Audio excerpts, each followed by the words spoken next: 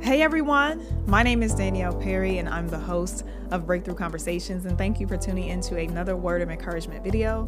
And the title of today's video is Get Out of Your Own Way. I think too often we place too much blame on the enemy when sometimes it's us. God has given us an instruction.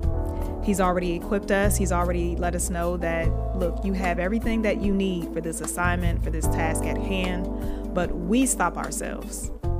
It's not always the enemy, y'all. We stop ourselves.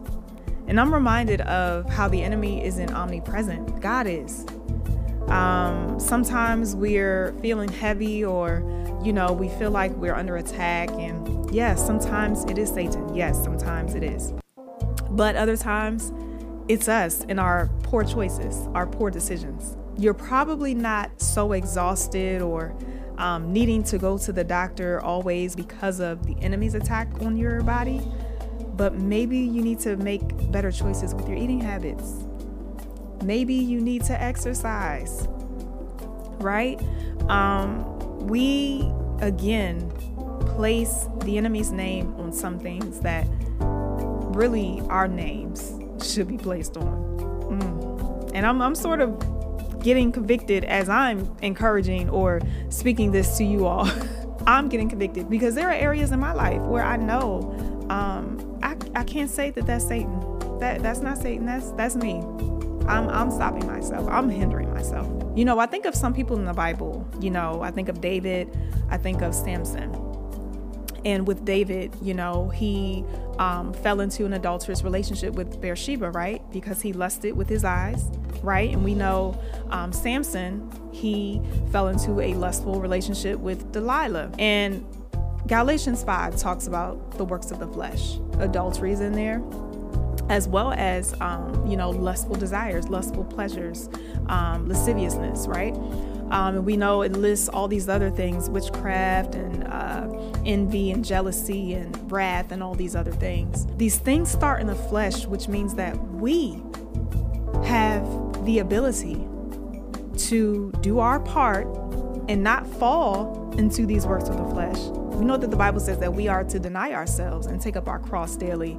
We have the ability to kill our flesh. We do. But I do believe that if we don't continuously kill our flesh, then yes, it can turn into a demonic stronghold, a demonic bondage of some sort. But again, I want us to remember that we have the ability to stop it in its tracks so that it doesn't get to the point of now this is an attack from Satan.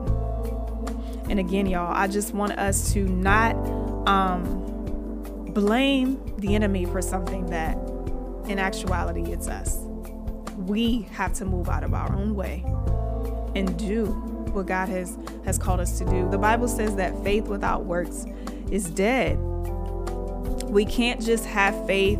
We can't just say, oh, God's got it. And yes, again, some instances he does, right? It's all him where he tells us to take our hands off because he's got it.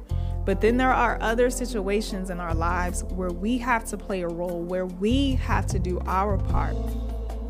And then God will do the rest. And so again, I just think that there are some things in our lives, y'all, where we have to just get out of our own way and just do it.